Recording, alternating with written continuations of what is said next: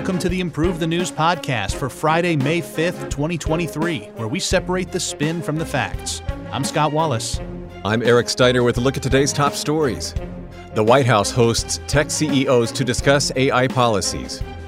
U.S. students' history and civics scores reach a record low. A Human Rights Watch report claims China is monitoring the phones of Uyghurs. Senate Democrats launch a renewed effort to counter China. India and Brazil are deemed to be among the most dangerous nations for activists. An Israeli raid kills 3 Palestinians accused of a deadly settler attack.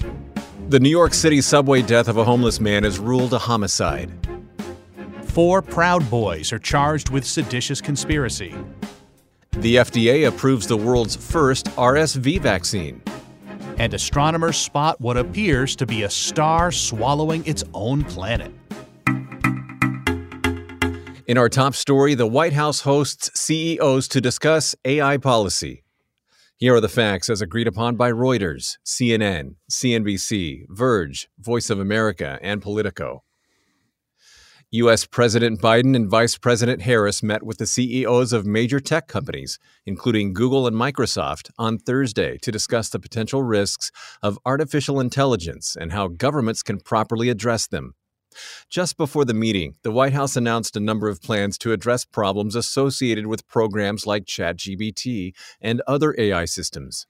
Lawmakers, fearing that deep fake technology will proliferate misinformation, seek to create policies that will regulate how federal agencies procure and use AI systems.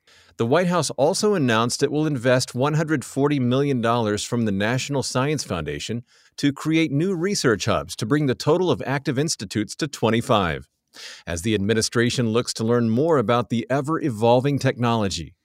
As the public's interest and the government's scrutiny of AI grows, companies such as Google, Microsoft, NVIDIA, and OpenAI have agreed to allow their language models to be publicly analyzed during the upcoming DEF CON cybersecurity conference. A senior administration official told Reuters that the White House believes it must, quote, manage the risks to seize the benefits of AI. OpenAI CEO Sam Altman said, quote, it's good to get ahead of this, referring to timely AI regulation. However, the U.S. has far more lenient regulation compared to European laws regarding deep fakes and misinformation. Congress is also grappling with how to deal with AI as some members draft bills. The White House issued a blueprint for an AI Bill of Rights, of voluntary measures governing AI. But the only thing resembling potential AI regulation is a section of last year's Data Privacy Act that has yet to be reintroduced to Congress. All right, thanks for that rundown, Eric. We have some narrative spins, starting with Narrative A from Carnegie Mellon University. Both Congress and the White House have made a point not to create a blanket regulation covering AI at large and to be cautious in its approach to this emerging technology. Some critics may say the White House has not acted strongly enough as concerns surrounding AI grow, but it's taking a prudent approach to invest in research and craft an individualized approach for each potential issue. A decentralized approach to regulating AI is the most effective way to handle this complex issue. Narrative B comes from American Progress. The White House must act swiftly and strongly as it looks to establish safeguards against the potential dangers of AI. Harris's meeting with CEOs of leading AI companies is a nice step, but the Biden administration's voluntary blueprint last year is not enough to prevent an explosion of bias and misinformation brought by AI. President Biden must issue an executive order to further enhance regulation efforts. Just before this podcast, Scott, I was trolling the net and I saw a deep fake of you. You should see it, man. It's amazing. You look just like, what was his name? Arnold Schwarzenegger, and you sound like Pee Wee Herman, so they just don't have it correct yet. Yeah, they got to dial it in a little bit. I mean, they got the body right. A report claims that U.S. students' history and civics aptitude hits a record low. Here are the facts as agreed upon by Axios, New York Times, Washington Post, The Hill, and the Associated Press. Data released Wednesday by the National Assessment of Education Progress, or NAEP, shows that in 2022, only 13% of 8th grade students in the U.S. scored proficient or above in history, while only 22% were proficient or above in civics. This represents a 5-point drop from scores in 2018 for history and a 2-point drop for scores in civics, the lowest scores since the NAEP began testing for civics in 1998. U.S. Education Secretary Miguel Cardona linked the decline to the profound impact of school closures during the pandemic, also objecting to funding cuts or banning history books and censoring educators. NAEP board member Martin West, however, cautioned that the data doesn't provide reasons for the decline. The NAEP used a sample of 8,000 eighth graders to track performance across subjects nationwide. Declines in scores began in 2014, and contributing factors identified include a decrease in instructional time, poorer state-level standards, and remote learning during the pandemic. Some cite changing trends in teaching as being partly responsible for the scores, such as less emphasis on memorization and a general decrease in reading comprehension. The No Child Left Behind Act also mandates state testing for reading, math, and science, but not for social studies. This follows NAEP's report last year that showed reading and math scores for 8th graders dropped by 3 and 8 points respectively from 2019 to 2022, with reading falling to 1992 levels, and not a single state seeing an increase in average test scores. Scott, thank you for the facts. Our first spin is a Democratic narrative coming from The Guardian. Republican-led states are defunding education to advance their so-called school choice agenda and censor material they find distasteful. As censorship of topics relating to race and LGBTQ+ issues has accelerated under the guise of parents' rights, it's no surprise that understanding of history and civics has become a casualty as students become pawns in a culture war. Students can recover from the pandemic-induced drop in learning, but not from a methodical dismantling of America's public education system. And we have a Republican narrative from the Wall Street Journal. Leftists and their bureaucratic education system have nobody to blame but themselves, as their draconian COVID policies educationally stunted the next generation of Americans. Beholden to teachers' unions, Democrat-run states that kept their students away from the classroom longer suffered more than states that kept their schools open. Charter and religious schools outperformed public schools during the pandemic, showing a course correction on education policy toward choice and freedom is long overdue. Forbes is giving us a cynical narrative for this story. The NAEP results are routinely trotted out to advance political agendas by people with little understanding of what they actually mean. On state and local levels, proficient means at grade level, whereas the NAEP uses proficient to indicate an advanced understanding of the material. There is also evidence that the NAEP standards are too high to be an accurate measure of competency, as half of the students at a, quote, basic level end up receiving a bachelor's degree. Any decline is bad news, but we ought to be skeptical of any apocalyptic messaging based on these numbers.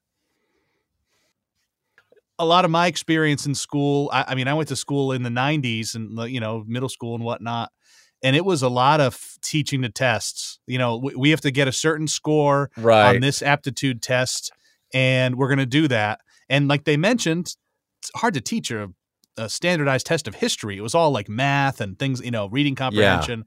Yeah. They were teaching the tests, man. And I don't blame them. I don't blame the teachers. That's what they were told to do. We have to get these test scores up. That's the mandate. Okay. Right. That's right. Here we go. I know. And actually, I think that the pandemic stuff is hiding a bunch of other deficiencies. Like, you can blame the pandemic right now. I think that has less to do with it than people would ideally want you to think. Yeah, but it's going to take a while for everything. It is, yeah. It'll take a while for everything to come out in the wash, that's for sure. In our next story, a Human Rights Watch report claims that China is monitoring the phones of Uyghurs. And here are the facts as agreed upon by Human Rights Watch, Al Jazeera, News and Gossip, and Wire Fan. According to a Human Rights Watch, or HRW report published on Thursday, Chinese authorities monitor the phones of ethnic minority Uyghurs with a list of 50,000 known multimedia files used to flag violent extremism. Possession of the Quran is reportedly enough to trigger a police interrogation. The list includes alleged violent and terrorist content from militant groups like the Islamic State, but also allegedly includes material from organizations that promote the identity or self-determination of the mostly Muslim Uyghurs from the far west Xinjiang region. According to HRW, these organizations include the separatist East Turkestan Independence Movement, the World Uyghur Conference Exile Group, and the U.S. government-funded news outlet Radio Free Asia. Other banned material allegedly includes information about the 1989 Tiananmen Square massacre, readings from the Quran, and Islamic songs. HRW's analysis found that among 1,000 files flagged by police from 11.2 million searches of more than 1 million phones between 2017 and 2018, 57% of the content deemed problematic was ordinary religious material. 9% showed violence, and 4% called for violence. A leaked list of 2,000 detainees at a re-education facility in Aksu Prefecture in 2018 also reportedly showed that 10% were detained for downloading alleged violent and terrorist multimedia, or having a connection to someone who downloaded it. Beijing, which launched its Strike Hard campaign against violent terrorism in 2014, denies committing human rights abuses in Xinjiang and defends its re-education centers as important tools to, quote, combat violent extremism and alleviate poverty. The anti-China narrative on this spin comes from Human Rights Watch. The Chinese government has surveilled and detained Uyghurs simply due to their religion. This has nothing to do with national security or fighting terrorism, and everything to do with clamping down on minorities who wish to be free from the CCP regime. Countries concerned by these findings should identify the technology companies involved in this illegal surveillance and take appropriate action against them. Global Times brings us a pro-China narrative. Nations with an anti-China agenda have consistently concocted misinformation about what's really happening in Xinjiang. The PRC's policies aren't about human rights or religion. They're about combating violent terrorism and radicalization. As Washington intensifies its aggressive stance, the government-funded human rights organizations are fabricating stories about Uyghur oppression to build anti-China sentiment around the world. And from time to time, we have statistics-based nerd narratives provided by the Metaculus prediction community. This one says there's a 20% chance there will be a U.S.-China war by the year 2035. Senate Democrats launch a renewed effort to counter China. Here are the facts as agreed upon by NBC, Roll Call, The Hill, South China Morning Post, The Associated Press, and Bloomberg. Senate Democrats on Wednesday launched a renewed effort to develop new bipartisan legislation to bolster U.S. competitiveness with China, building on the strong foundation set last year by the CHIPS and Science Act. The outlined goals would limit the high-tech and investment flow to China, promote investment in U.S. companies, foster cooperation with allies, exemplified by providing a U.S.-led alternative to China's Belt and Road Initiative, and deter China from conflict with Taiwan. Senate Majority Leader Chuck Schumer, Democrat of New York, has argued that time is running out amid Beijing's attempts to surpass the U.S., further stating that Republicans, namely Senators Tom Young, Republican of Indiana, and John Cornyn, Republican of Texas, have welcomed the move. Republican support is crucial for approval of the legislation, which Schumer hopes will be assembled within the next several months, as the GOP holds the majority in the House of Representatives. The passage of the package could prove difficult, however, as GOP lawmakers have placed more emphasis on spending cuts than on enacting new programs since taking the majority in the House.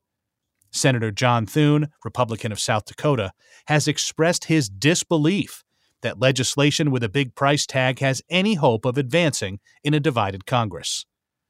Last year, House Republicans, led by now Speaker Kevin McCarthy, Republican of California, opposed the $52 billion measure of grants and incentives to domestic semiconductor manufacturing as a part of a China competition bill, which was approved when the House was under Democratic control. Those are the facts, and our first spin is a pro-establishment narrative coming from Christian Science Monitor. The recognition of the threat posed by the Chinese Communist Party, or CCP, to the very existence of the U.S. and its most fundamental values has cut across the U.S. political divide, reversing decades of wishful thinking that China would eventually be liberalized if it were integrated into the global order. Americans do not want a Cold War 2.0, but they must protect themselves and the future of the free world.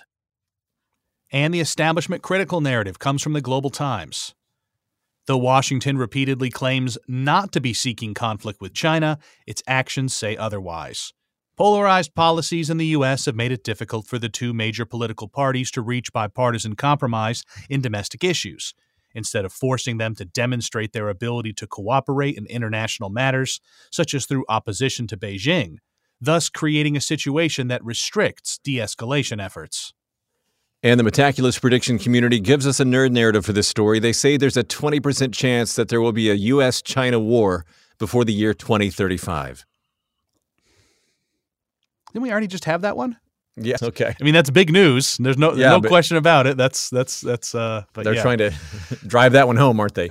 Yeah. Okay. What if it went up to 21% since we last read the other one and it popped up one? Oh no.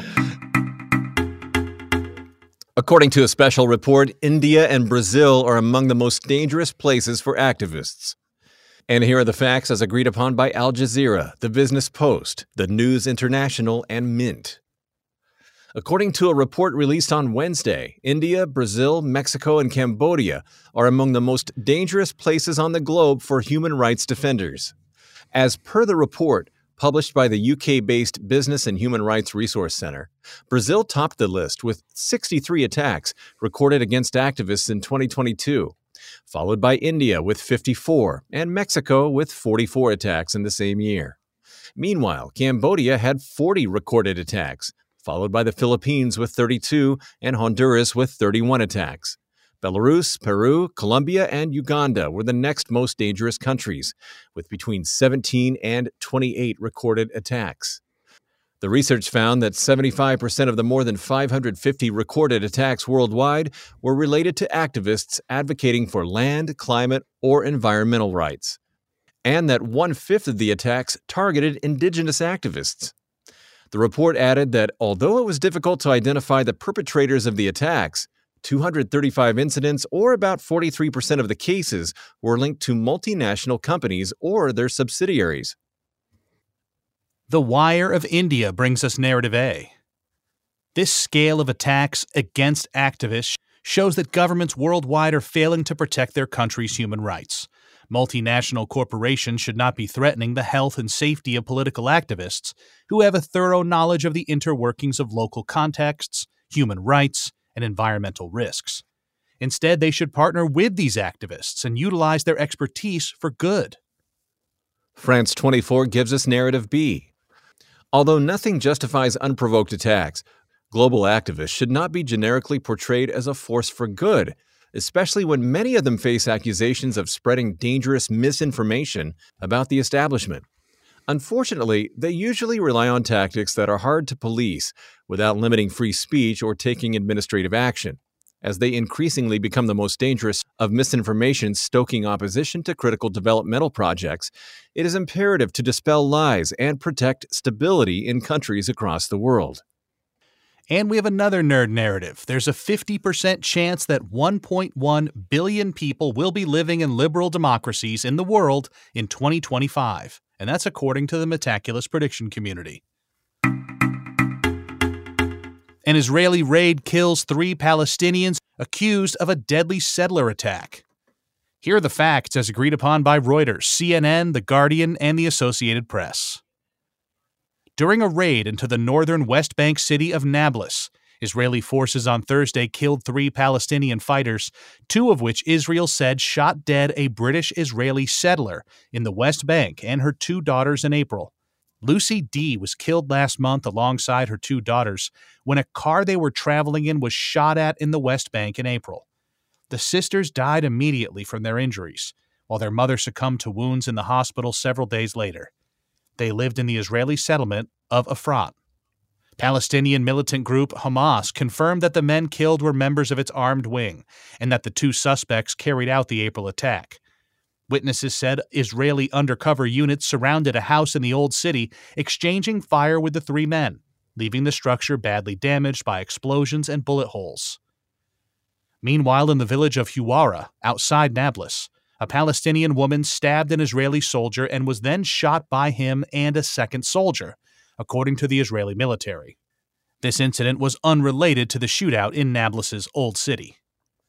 The raid comes the same week as the death of Palestinian prisoner Khader Adnan from a hunger strike while in Israeli detention, which sparked an exchange of rocket fire and airstrikes between Gazan militants and the Israeli military.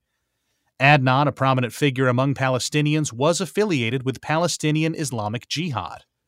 The situation in the West Bank, Gaza, and Israel has worsened in the last year due to an increase in Israeli raids in the West Bank, following a spree of Palestinian attacks in Israel.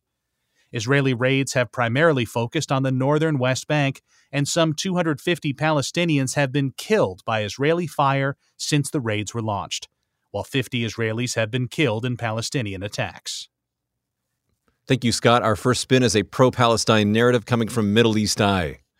Israel's actions in the West Bank continue to push Palestinians into a corner as it assassinates members of the Palestinian resistance factions. It is ultimately Israel that is to blame for the increase in violence throughout the Holy Land. Emboldened by international silence after killing more Palestinians last year than in any other calendar year since the Second Intifada, the occupation is becoming even more violent. And the pro-Israel spin comes from the Jerusalem Post. Those killed in Thursday's raid were terrorists who brutally murdered an innocent woman and her 2 daughters. Israel will not allow terrorists to have a safe haven anywhere in the West Bank, and every Palestinian attack will either be countered or responded to with lethal force. Lucy D's family will have at least some resolution, knowing that the killers have been neutralized. A recent New York City subway death has been ruled a homicide. And here are the facts as agreed upon by Associated Press, New York Times, BBC News, Washington Post, and CNN. On Wednesday, New York City's medical examiner announced that the death of Jordan Neely, a man who had been shouting at people on a subway train Monday, was a homicide. Neely died from compression of his neck after a fellow rider put him in a lengthy chokehold. A spokesperson for the Manhattan DA, Alvin Bragg, said police and prosecutors are investigating the incident, which happened on an F train in Manhattan. A video appeared to show Neely's head and neck being held for several minutes until the homeless man's body went limp. The unidentified 24-year-old U.S. Marine who restrained Neely was questioned and released by police. Although the examiner ruled Neely's death a homicide, investigators will determine if homicide charges should be pursued. Police said Neely, who was reportedly known as a Michael Jackson impersonator who often busked on the subway, was acting in a hostile and erratic manner before the incident. This comes more than a year after the New York City Mayor Eric Adams announced a plan to reduce crime and address homelessness in the subway system, including adding more people to deal with behavioral health. Our left narrative spin comes from MSNBC.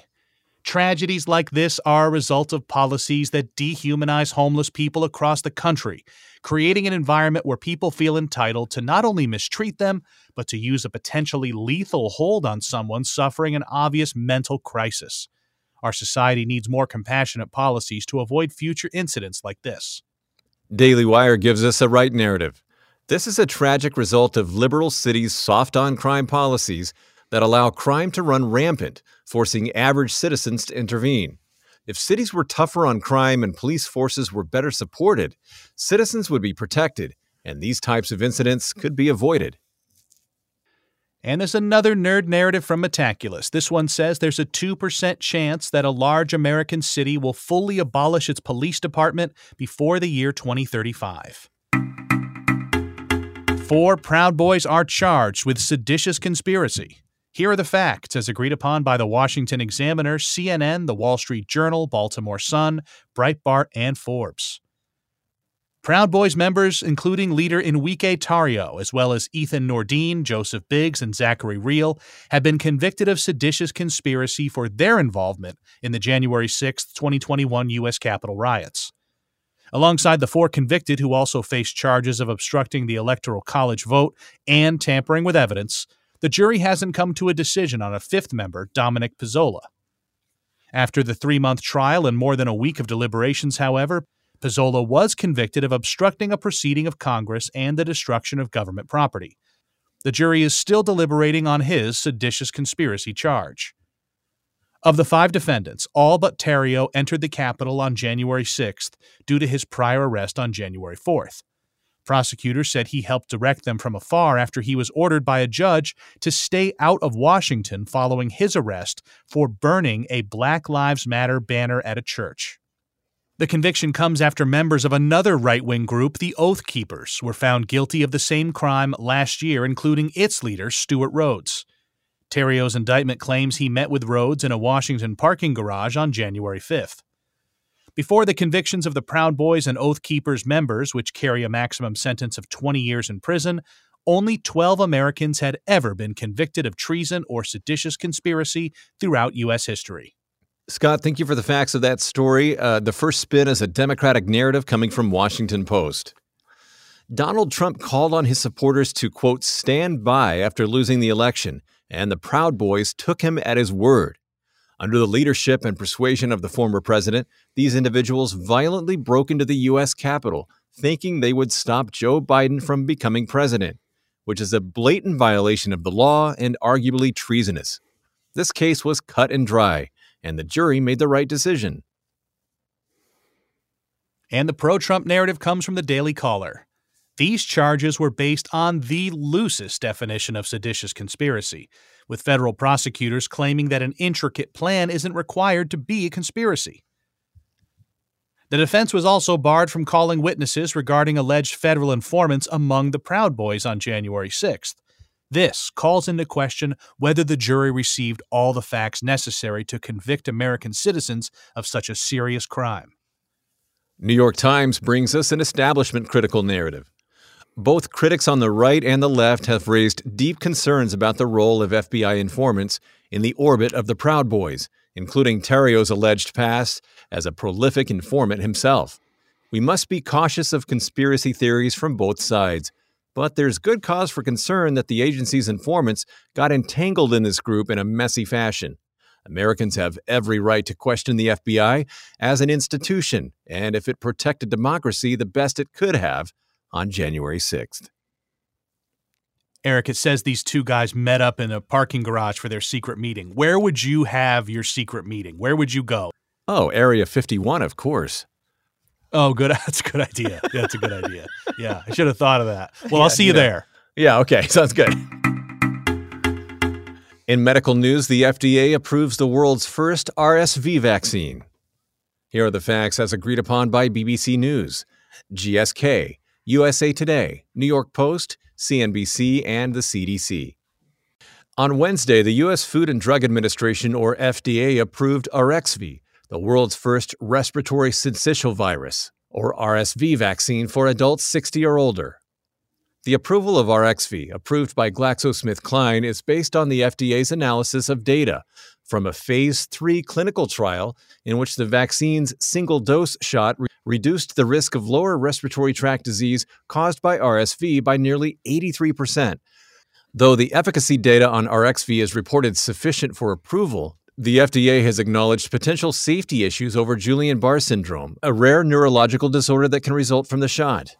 Before the vaccine can be rolled out to the public, the U.S. Centers for Disease Control and Prevention must vote in favor to recommend its release. The advisory committee is scheduled to convene in June. GSK's vaccine is one of several RSV vaccines under review by the FDA, including Pfizer's RSV Pre-F. The FDA has asked Pfizer to conduct a safety study on the risk of Guillain-Barré syndrome if its vaccine is approved. According to the CDC, RSV leads to approximately 60,000 to 160,000 hospitalizations and 6,000 to 10,000 deaths among adults 65 and older each year. Among children younger than 5, the CDC reports that it causes an estimated 58,000 to 80,000 hospitalizations and 100 to 300 deaths per annum. Nature.com brings us Narrative A. The approval of the world's first RSV vaccine is a tremendous opportunity to help address a critical public health need. The development of Arexvy is a breakthrough that will save many lives by preventing millions from contracting a highly contagious, life-threatening disease. Washington Post brings us Narrative B. It is essential to adequately assess this shot's efficacy and potential association with Guillain-Barré before releasing it for public use. Moreover, additional research is needed to determine if it can be given seasonally, like flu shots, and how effective it will be for RSV patients undergoing specific treatments, such as chemotherapy or organ transplants. And the nerd narrative from Metaculus. There's a 50% chance that a universal flu vaccine will be available by May of 2030, according to the Metaculus prediction community. I was going to ask you, how is your clinical study going for the extra toes on your right foot? Well, we're in approval. We're waiting, because we want to have it in Europe and the United States. It's two different sets of regulations. It's a huge headache. Our final story: astronomers spot a star potentially swallowing its own planet. Here are the facts as agreed upon by Nature, Science Daily, Mashable India, Ars Technica, The Daily Beast, and PBS NewsHour. In a study published in Nature on Wednesday, a multi-university team of scientists revealed that they may have caught a star swallowing a planet in its orbit, a phenomenon that has not been directly observed before. The cosmic feast reportedly occurred in our own Milky Way galaxy, roughly 12,000 light-years away, in the eagle-like constellation Aquila. Scientists believe the planet was a gas giant the size of Jupiter, which spiraled towards a dying star 1,000 times its size before being pulled into the star's core. Just after the 10-billion-year-old star engulfed its nearby planet, the scientists spotted an outburst of bright light, making the sun-like star more than 100 times brighter over just 10 days before fading back to its normal state. MIT astrophysicist Kashale Day, lead author of the study, accidentally discovered the planetary demise in May 2020 while reviewing scans of the sky. It reportedly took additional observations and data crunching to deduce the bright outburst was indeed a stellar merger. Scientists warn that a similar fate will befall the Earth when the sun is expected to expand rapidly near the end of its life. If it's any consolation, this will happen in about 5 billion years, said study co-author, Harvard astrophysicist Morgan McLeod. Scott, thank you for the facts of that interesting story. Our first spin is Narrative A, coming from CNN. While astronomers have previously seen planets just before and after being engulfed by a star, this is the first time the act of consuming an entire planet has been observed. This discovery is exciting as it represents a missing link in astrophysics and can help better understand the full life cycle of stars. And Narrative B comes from Daily Mail. Astronomers speculate the combination of a white-hot flash followed by a colder, longer-lasting signal could only have been produced by a star engulfing a nearby planet. However, more data needs to be collected to reach a consistent and scientifically agreed-upon conclusion. This data is a clue about how stars behave, but not the final verdict yet. And we have our final nerd narrative of today's podcast. It says there's an 80% chance that the universe will end. And that's according to the Metaculus prediction community. That almost sounded like a Norm Macdonald news headline. Yeah, it did. Wow. And who will end it? You guessed it, Frank Stallone. Thanks for listening to the Improve the News podcast for Friday, May 5th, 2023. Each day, we use machine learning to read about 5,000 articles from about 100 newspapers and figure out which ones are about the same stories. For each major story, our editorial team then extracts both the key facts that all articles agree on and the key narratives where the articles differ. For more information on Improve the News, please visit our website, improvethenews.org. You can also download the Improve the News app on the Apple App Store or Google Play.